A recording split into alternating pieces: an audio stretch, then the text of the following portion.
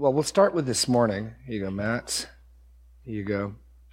If you have, I know I've been telling you guys for the last 8 weeks, if you have questions, we'll try to get to them. But we'll start with this morning, and then any questions from this morning or any points from discussion from this morning? Elsa.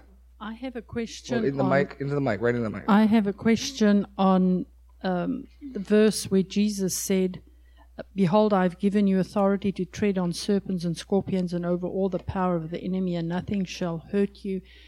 What is expected from us as far as fighting the enemy? Especially coming out of the charismatic church where you bind demons and all that stuff. What is expected from us as far as that goes? That's a great question. Notice that Jesus speaks to the 72. This is a very specific audience that Jesus has given this authority to.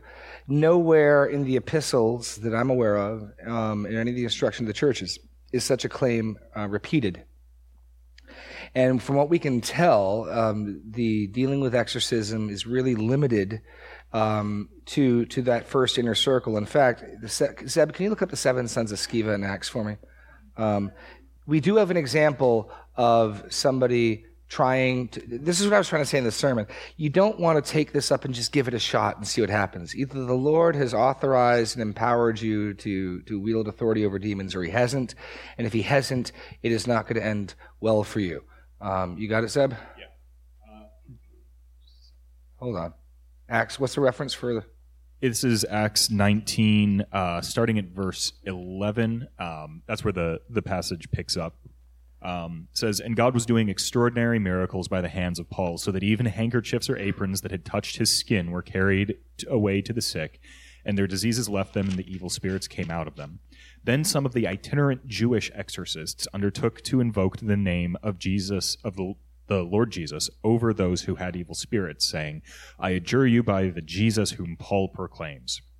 7 sons of a Jewish high priest named Sceva were doing this. But the evil spirit answered them, 'Jesus I know, and Paul I recognize, but who are you?' And the man in whom was the evil spirit leapt on them, mastered all of them, and overpowered them, so that they fled out of the house naked and wounded. And this became known to all the residents of Ephesus, both Jews and Greeks, and fear fell upon them all, and the name of the Lord Jesus was extolled." So you don't want to mess around with this. Either the Lord has authorized you or he hasn't. If he hasn't, it's going to end badly. So my first statement is, nowhere that I'm aware of are we commanded to do this. And there's no instruction in the letters to the churches that tells us when, how we are to exorcise demons. And so I don't think this is ministry that we follow in. I mean, I think Satan's still active in the world. And if you could turn to 2 Corinthians 10, I think we can certainly pray that the Lord would do, but the type of boldness where they're commanding, "I command you," you better have that from the Lord, that he's given you that authority, or you're going to be a son of Sceva. Now, praying for someone who may or may not be demonized, I got some helpful books on this. David Pallison's probably written the best book called Power Encounters. It's out of print now, but you can pick it up for like $1 used on Amazon. I highly recommend that if this is a topic that interests you. But let's get to 2 Corinthians 10. Where spiritual warfare is introduced. And I've heard spiritual warfare defined so many different ways. I had some dear brothers and sisters who did a prayer walk around our hometown in Laconia, claiming it for Jesus, which I'm not saying that's a bad thing. I don't think that has a whole lot to do with spiritual warfare. So I'm not opposed to prayer walks, praying that God would, work mightily in a city. But when Paul talks about spiritual warfare, he defines it very clearly. So pick it up in chapter 10. Let's start in verse 2. "I beg you that when I am present, I may not have to show boldness with such confidence as I count on receiving, again showing against some who support us, who suspect us of walking according to the flesh. For though we walk in the flesh, we are not waging war according to the flesh." And then Paul's going to describe how he wages war. So there's a spiritual warfare. It's not fleshly. It's not earthly. It's a spiritual warfare. And Paul's going to tell us what sphere and with what weapons he fights. "For the weapons of our warfare are not of the flesh, but of divine power to destroy strongholds. We destroy arguments And every lofty opinion raised against the knowledge of God, we take every thought captive to obey Christ. So I want you to note the sphere that Paul says the war he is engaged in takes place. It takes place in regards to destroying strongholds. Verse 5, we destroy arguments, opinions, knowledge, and thoughts. What are we talking about when we talk about knowledge, arguments, opinions, thoughts? Talking about thinking. I would submit to you that spiritual warfare, in the first instance, is the battle over what men and women will believe and think in their heart. Certainly that makes sense as it relates to the gospel, does it not? What will people believe about the gospel? What will they think and opinion will they have about the gospel of Jesus Christ? After all, that matter is what the disciples are being sent out to proclaim, God's peace upon those towns. And in doing so, he saw Satan falling from heaven. As the gospel went out to those towns, Satan was being further cast down and his kingdom was advancing. It also matters for believers. All of sanctification ultimately boils down to, what do you believe? What do you think? All of our actions flow out of what we believe. All of our actions flow out of, and all of our feelings flow out of what we believe. We may not even be aware of what we believe. I'm going to give you an example. You and I interpret and think through everything before we act or feel. Prove it to you. You're not even aware you do it. If someone knocks on your door and you open it and I open the door and there's somebody there with a mask and a bloody knife in their hand, whether or not it's Halloween or not will determine whether or not I scream like a girl and run away, right? Right? I have to interpret it. If I know it's Halloween, I'm going to interpret it differently than if it's not Halloween and there's a masked person with a bloody knife. So before the adrenaline comes out, before the fear and before the terror, I have to cognitively interpret this somehow. And we interpret things based on our belief structures, our worldview, what we think. And Paul is saying that his spiritual warfare is battling for what people believe and what they think. And when you're dealing with sin, you're dealing with strongholds of thought and belief. So I think that's the primary sphere of what Paul says is warfare, spiritual warfare. Okay, unless we take the entire hour and spend it on that, that's as far as I'll go right now, unless you want to go further. But what we don't want to do is take narrative describes what happens. Narrative is not normative. Just because something happens in a narrative encounter does not mean that's supposed to be repeating and repeating. I mean, again, I've heard of churches where, the pastor told the men to march around the women they loved and the walls of their heart would fall like Jericho. Not making this stuff up, folks. I wish I was. And because it happened there, so it can happen with you. This is the book of Acts is a record of how the Holy Spirit finished what Jesus started through the church. And a lot of what takes place in Acts is unique to Acts. There's a lot of features that will not be repeated that are in Acts. And so when we're looking to how we're to conduct ourselves in the church, the letters in the New Testament epistles are most directly related to that. So Paul, when he writes 1 Timothy, I write these things in case I'm delayed so that you'll know how to conduct yourself in the church, which is the household of God, a pillar and buttress of the truth. I'm writing this letter so that you will know how to conduct yourself in the church. So I'd be looking there first and foremost for instruction. Okay, is exorcism going to be an important part of our church ministry? And it's just silent on the topic.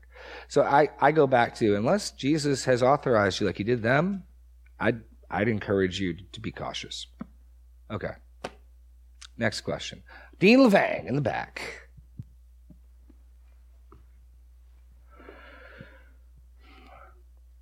This is maybe minor, but you made a reference from Isaiah 14:13. Yeah.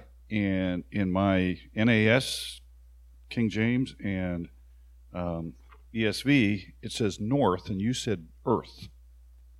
So north, where what verse? Verse 14? 14:13. 14:13. And then also there's an asterisk on my ESV, and it says, or in the remote parts of Zaphon.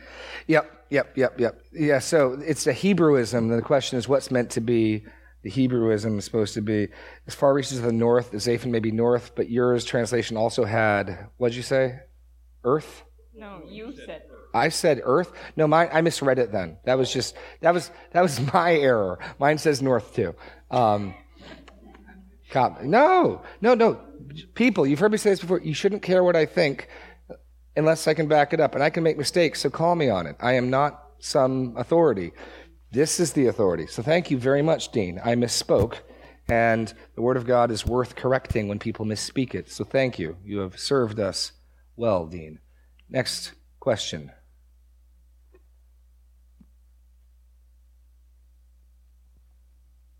We hit the doctrinal election hard, and I got no questions. This is inconceivable.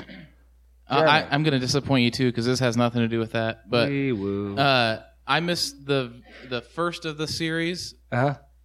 What's the difference between 70 and 72 as far as the... Okay, no, that's a good question. That's a flat-out text variant issue, meaning the Greek text. We got 25,000 partial Greek manuscripts, 5,000 complete Greek New Testaments. Dating back as early as the earliest P52s, about 125 AD. Considering the Gospels were written, like Revelation was written around 90 AD, we're talking, we got documents that were within 50 years of the original. Amongst that manuscript evidence, 70 and 72 is about evenly split. And when you're trying to figure out textual criticism, which is lower criticism, which is trying to answer the question, what is the text? What did, in this case, Luke write? One of the principles you follow when you got multiple readings is trying to come up with an explanation for how a scribe who's trying to be careful would make a mistake. So sometimes that's really easy. Oftentimes what we'll find, a lot of the errors in copying are someone who's copying Luke adding something from Matthew in. And it makes perfect sense. He's copied Matthew so many times that he just assumes this should be here too. So it'll be something like in Matthew, parallel accounts that both occur in Matthew and Luke, they'll add a phrase from Matthew in. And so it seems very reasonable that that's what happened. Well, the problem is the number 72 or the number 70 both have Old Testament background options. How many men did Moses pick to lead Israel? 70. So 70 could fit because Jesus has just been identified as the greater prophet like Moses, and just as Moses appointed 70 men, but he didn't pair them up. Okay, so some scribes could think, oh, surely this is referencing that event in Deuteronomy and Numbers. The other possibility is in the Table of Nations in Genesis 10, where you get the genealogy that's spread at the Table of Nations, there are 72 nations listed. And so the picture here would be these 72 would prefigure, in some sense, the ministry of these same servants to the nations, to the world. Both are possible, and it's really hard to settle. So I don't have a good answer beyond that. It's 70 or 72. Probably ultimately doesn't make a big difference, but I was just curious. But that it really boils down to flat out text issue. So it doesn't often happen like that, but this is just one of those. The Greek, we've got a variety of texts, and it's not an easy fix. Candy.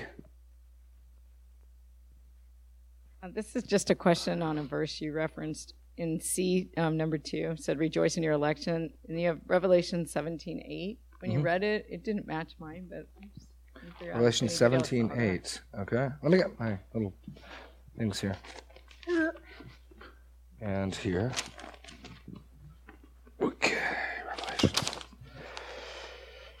The dwellers on the earth whose names have not been written in the book of life from the foundation of the world, you don't have that? Yeah, I start in the middle of the verse because all I care about is the written from the foundation of the world in the books of life. It takes place in the middle of a bunch of action that I don't want to set the context for because it would take too much time. I'm just saying that when this book of life gets picked up in Revelation both times, it's written in the book of life from the foundation of the world. So that's I just jumped in towards the end of the verse. So yeah, apparently my text reading this morning was problematic. I apologize. Matt. All right, I'm going to go to the book of life. So we were having a little side discussion about it on if your name is in that book of life, pre-world. Yeah. Can we go into the purpose of being a missionary? Oh, no, bring it. I have an answer she gave me, which is not, your name may be there, but you have to accept that. And is it part of a missionary's work or our work to spread that word so people are able to accept that? Let's go to Titus chapter 1. It's a great question. I'm going to argue the opposite. I'm going to argue that confidence in God's election is, in the New Testament, used as the motivation for missions. The reason Paul is enthusiastic about his commission as being the apostle to the Gentiles is precisely because God has chosen who will be saved. I'm going to suggest to you that's the currency the New Testament makes with it. I know that that's counterintuitive. I get it, but I think I can back that claim up. And if I can't,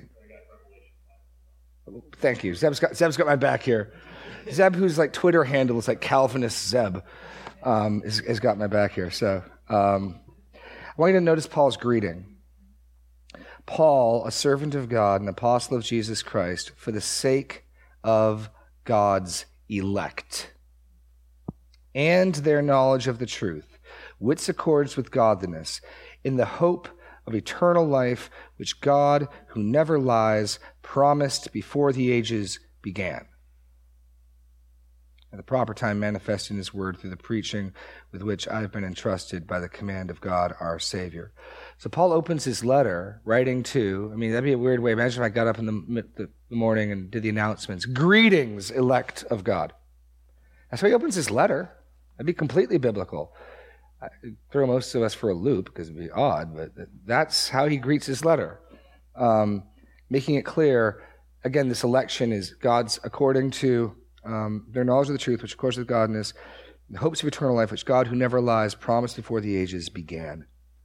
This is something that has its roots back in prehistory. Before Adam and Eve ate the fruit, it wasn't as though Adam and Eve did something and then God reacted. Okay, now I'm going to come up with a salvation plan. What that means is the fall is known and determined before God ever said, let there be light. How else can God promise a salvation before the ages began if there isn't need of salvation? All those events are known by God. All those events are there and in place, and God is not reacting. He's not, what am I going to do now? I have in the notes Ephesians 1. Well, we'll go to Revelation. I'll go to Zeb's passage. I'm going to turn to Ephesians 1. Starting at... Which chapter and verse, please? This is Revelation 5. Starting at verse 6, the main section is 9 and 10. And between the throne and the four living creatures and among the elders I saw a lamb standing as though it had been slain, with 7 horns and 7 eyes, which are the 7 spirits of God sent out into all the earth. And he went and took the scroll from the right hand of him who was seated on the throne. And when he had taken the scroll, the 4 living creatures and the 24 elders fell down before the Lamb, each holding a harp and golden bowls full of incense, which are the prayers of the saints. And they sang a new song, saying, Worthy are you to take the scroll and to open its seals, for you were slain, and by your blood you ransomed people for God, from every tribe and language and people and nation. And you have made them a kingdom and priests to our God, and they shall reign on the earth. Okay, yeah. And by the way, notice, go a little further to chapter 6. I want to talk about sovereignty. This is a different type of sovereignty, but look at this. Verse 9. When he opened the 5th seal, I saw unto the altar the souls of those who had been slain for the word of God and for the witness they had borne. So here are martyrs, Christian faith, under God's throne. And they're going to cry out to him. They cried out with a loud voice, O sovereign Lord, holy and true, how long before you will judge and avenge our blood on those who dwell on the earth?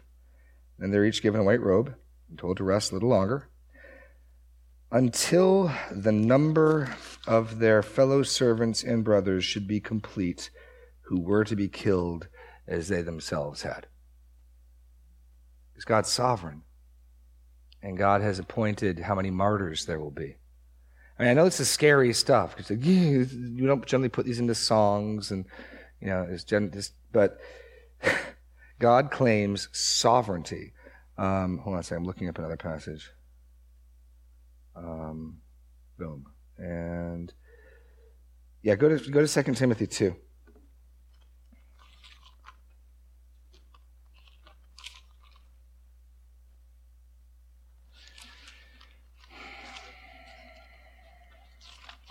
And then we'll end up in Ephesians 1. 2 Timothy 2. And we're going to look at verse 10. But let's pick it up in the paragraph, verse 8. Remember Jesus Christ, risen from the dead, the offspring of David, is preached in my gospel, for which I am suffering, bound in chains as a criminal. The word of God is not bound. So Paul says, hey, I'm an evangelist. I'm the apostle to the Gentiles, and I'm in chains because I'm preaching Christ. Therefore, I endure everything for the sake of the elect, that they may obtain the salvation that is in Christ Jesus with eternal glory. Now, that they may is not to say somehow they're not going to. He's doing because he wants to be the one to bring them to faith. He's the one who wants to be used by God to bring them in. And here's the logic. When Paul has the Macedonian vision, the Lord says, I have many people in that town. So if God tells you, I have many people who are to come to faith, how zealous will you be in that ministry in Macedonia? Because the Lord's already told you that the harvest is there. So the logic is something like this. Since the Lord will reap his harvest, since the Lord will bring in those who are his, this can't fail. This can't fail. This will succeed. The Lamb will receive the reward for which he was slain. And so it becomes the motivation for missions. It becomes the confidence for missions. This can't fail. Now, the question then is, but why bother, right? That's the option, right? Why bother? Do you pray at all? Does God know what you need? It's a simple question, yes or no. Does God know what you need? Does God love you? Has God promised to give you those things that you need? So why pray? What are you, informing him? Telling him something he didn't know? Or maybe he doesn't love you enough until you bug him. He's like that unjust, judge who, I fear neither God nor man. You got to be like a persistent widow and bug him because he doesn't really love you that much. He's kind of indifferent. But if you bug him enough, why do you pray?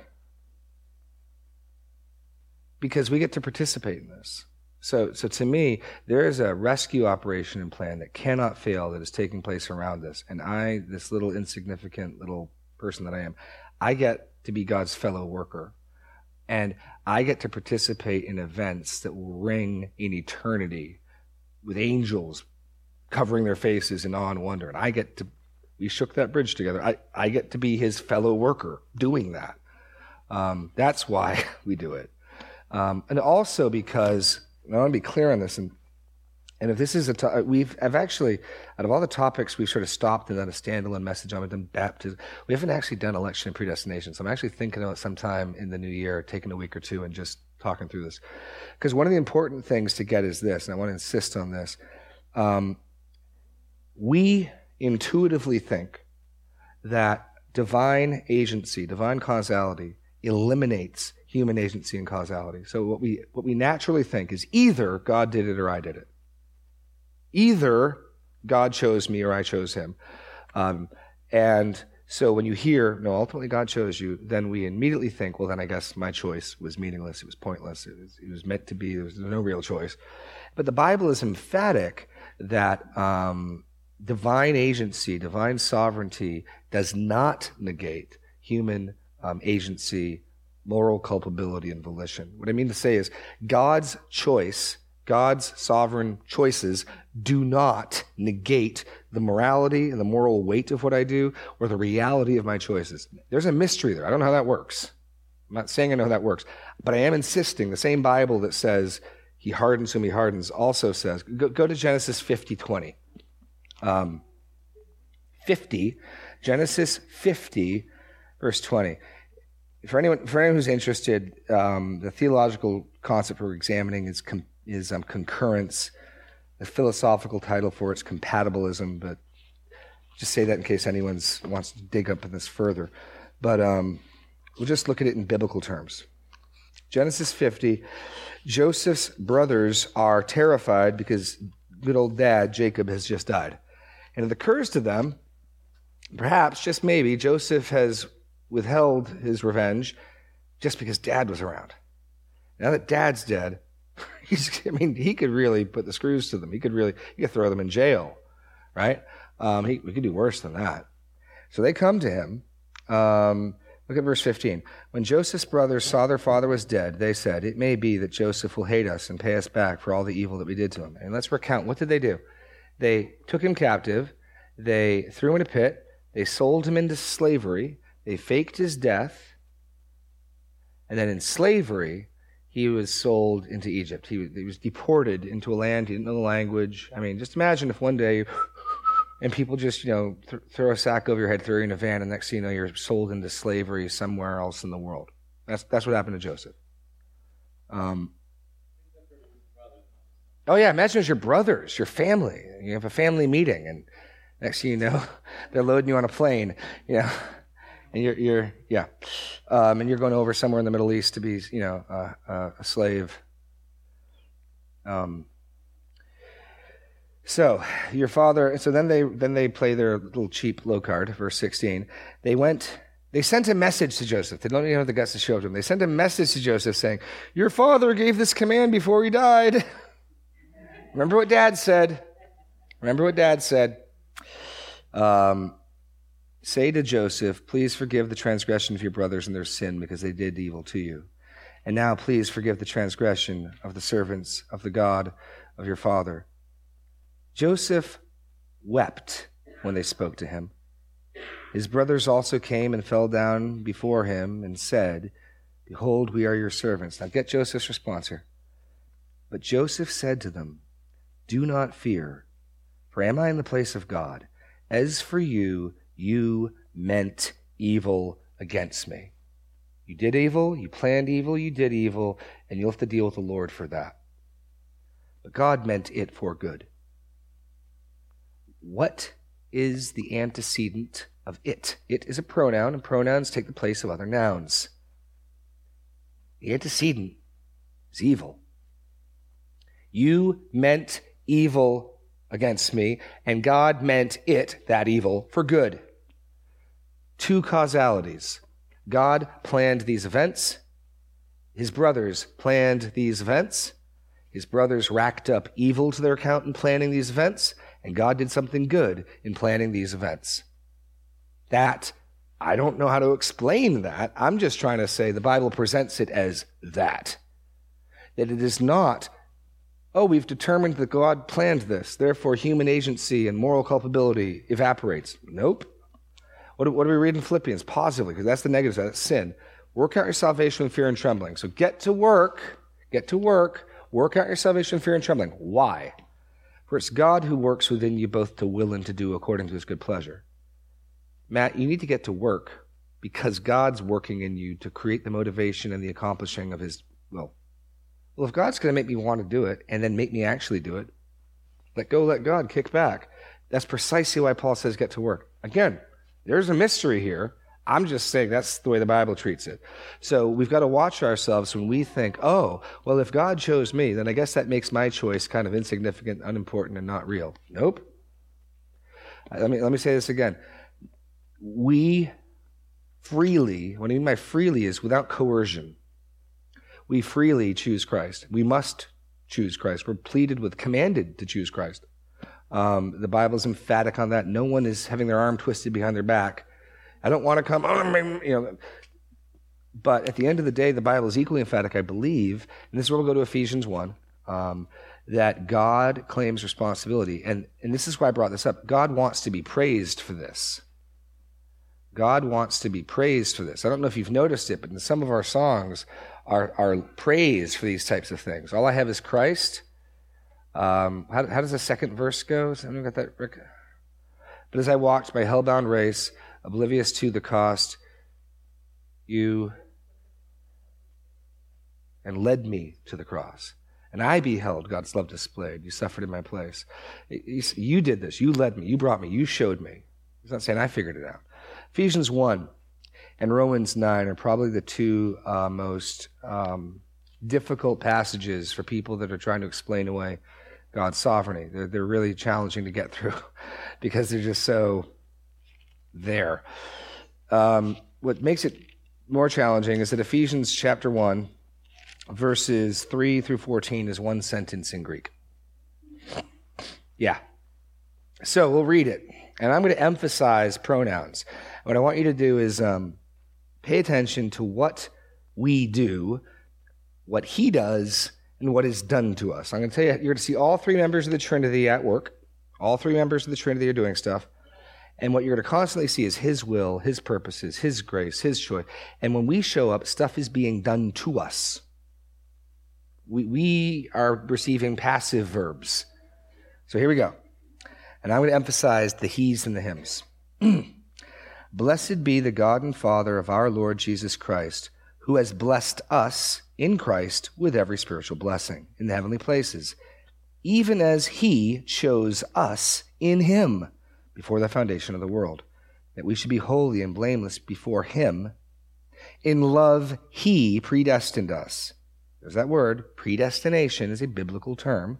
He predestined us for adoption as sons through Jesus Christ, according to the purpose of his will, to the praise of his glorious grace. Notice the connection, election and praise, with which he has blessed us in the beloved. In him we have redemption through his blood, the forgiveness of our trespasses, according to the riches of his grace, which he lavished upon us in all wisdom and insight, making known to us the mystery of his will, according to his purpose, which he set forth in Christ as a plan for the fullness of all time, to unite all things in heaven and things on earth. In him we have obtained an inheritance, having been predestined according to the purpose of him who works all things according to the counsel of his will. And I'm going to press that all things hard. I'm going to take all to mean all there. And look in the face, that means the Holocaust. That means the plague. That means Black Death. That means hurricanes and typhoons. I think he works all things according to the counsel of his will. Otherwise, the promise in Romans 8, we know that for those who love God, all things work together for good.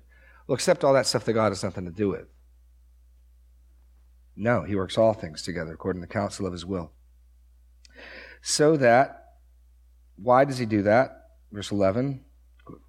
So that we who were the first to hope in Christ might be to the praise of his glory. In him you also, when you heard the word of truth, the gospel of your salvation, and believed in him, were sealed with the promised Holy Spirit, who is the guarantee of our inheritance until we acquire possession of it, to the praise of his glory. We receive all the blessings. He receives the praise. He does all the action. We are acted upon. So in verse 3, he blessed us. In verse 4, he chose us. In verse 5, he predestined us. In verse 6, he has blessed us. Verse 7, in him we have redemption. Verse 8, he lavished on us. Verse 9, he has made known to us. Verse 11, we have obtained an inheritance. Verse 13, we were sealed with the promised Holy. Do you see how whenever we show up, stuff's being done to us, and it's always good stuff? What are we doing in this passage? We're receiving. That's what we're doing. What's every member of the Trinity doing? Their work saving us. And God takes full credit start to finish. And he says he does it this way for the praise of his glorious grace. So, yeah, I don't know what else to do. Yes? Microphone. Just piggybacking on your previous point, the very next verse, we're told why he therefore goes and preaches and teaches the people things. It's simply because of those things he's just been mentioning, right, about all the predestination and because of all that God's done for us, and because God has chosen his people already. That's why Paul then preaches and teaches and prays for and so on. And let me be clear on one point before JP, bringing the mic back to JP. I want to be clear on one equal point. When you're dealing with these truths, it's equally important to get truth in balance. So I want to emphasize the absolute sovereignty of God over salvation. I also want to emphasize an equally biblical truth. Anyone who wants Jesus can have him. There is no invisible glass wall where people are like, I want to come, and they can't. They're sort of like, looking through the cracks. And Jesus says, no one who comes to me will I turn away. No one. Now, I would suggest, where does the desire to want Jesus come from? And I'd suggest that's a work of God in your heart. But there are no people who want Jesus, but sorry, you're not elect. The state, I would say, is much more like this. Man naturally wants nothing to do with Jesus, wants nothing to do with righteousness.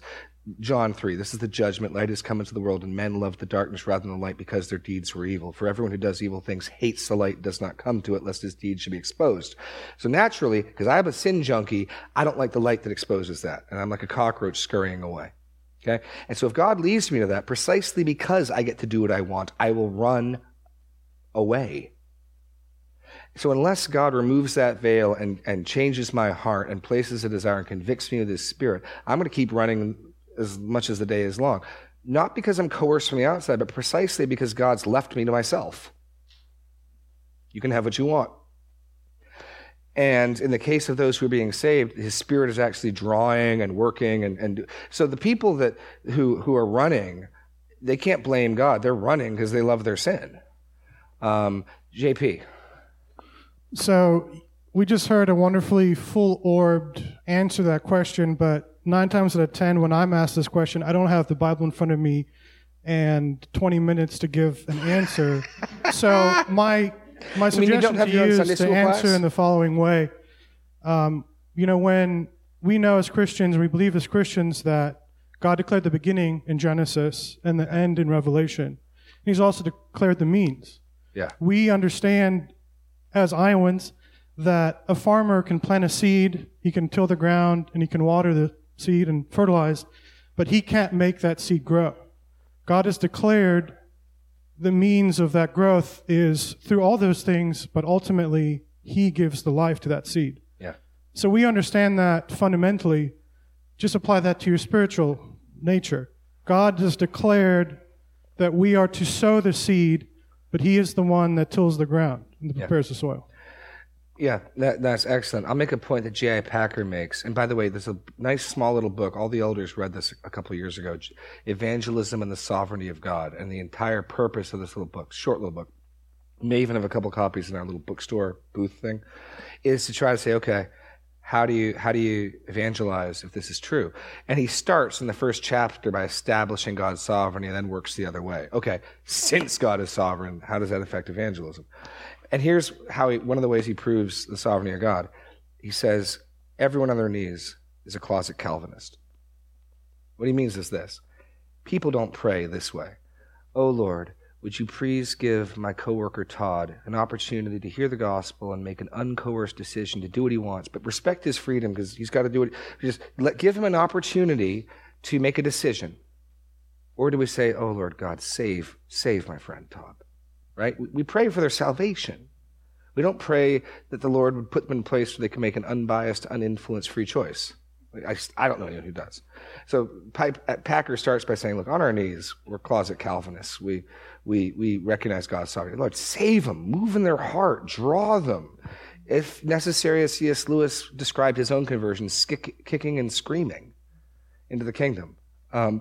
So that's one piece. But yeah, it's just important to say the other. We are not saying, therefore, we're all a bunch of robots running around, puppets.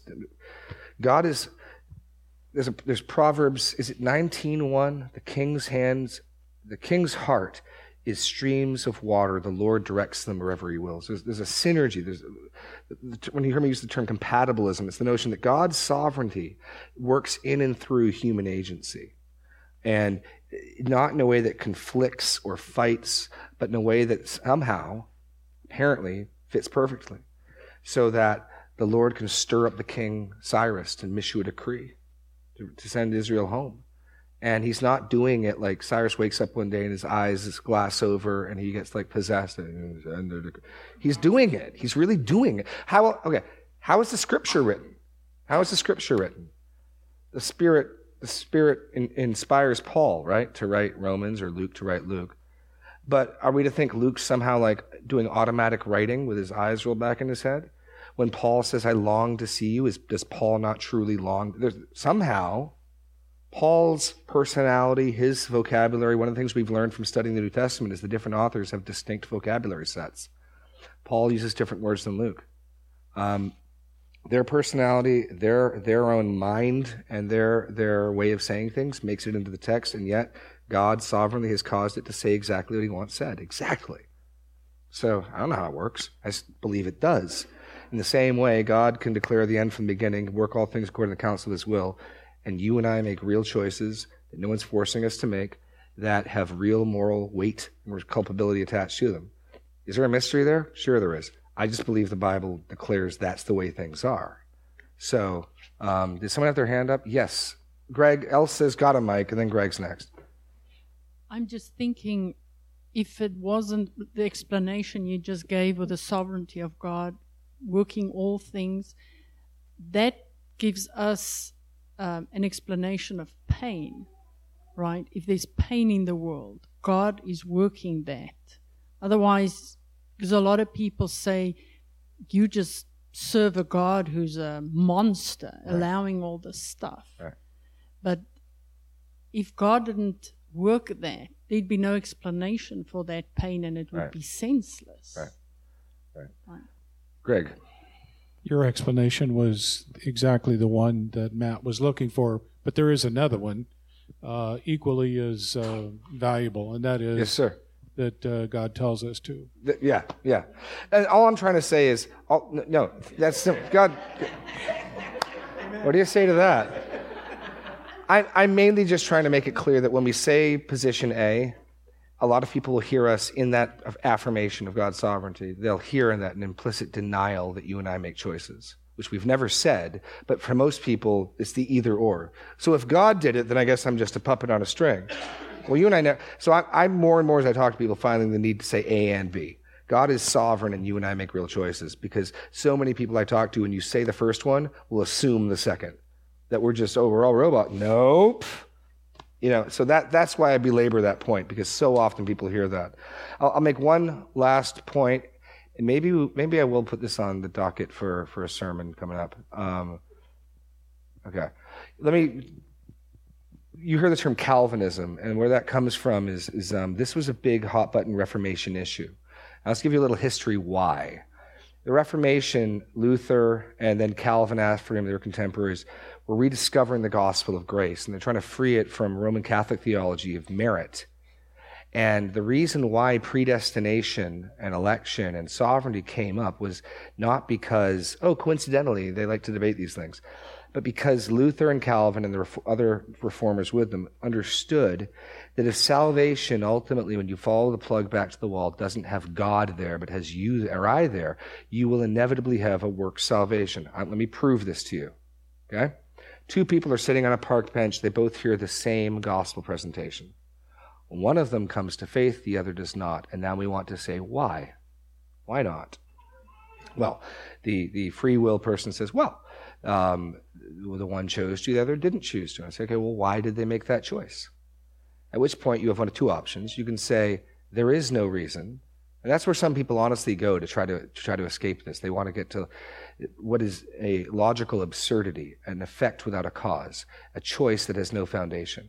They just did. Besides the fact that that's illogical, it's irrational, it also carries with it no moral significance. We only assign moral significance to choices. If you accidentally do something, if you accidentally trip someone, the person's not mad at you. You did it accidentally. You didn't mean to do that. It's only when you intend to do it that people get angry at you, right? Moral culpability comes with volition, comes with intentionality. If you didn't, I don't know why I chose it, I just chose it, is a meaningless, from a moral standpoint, decision.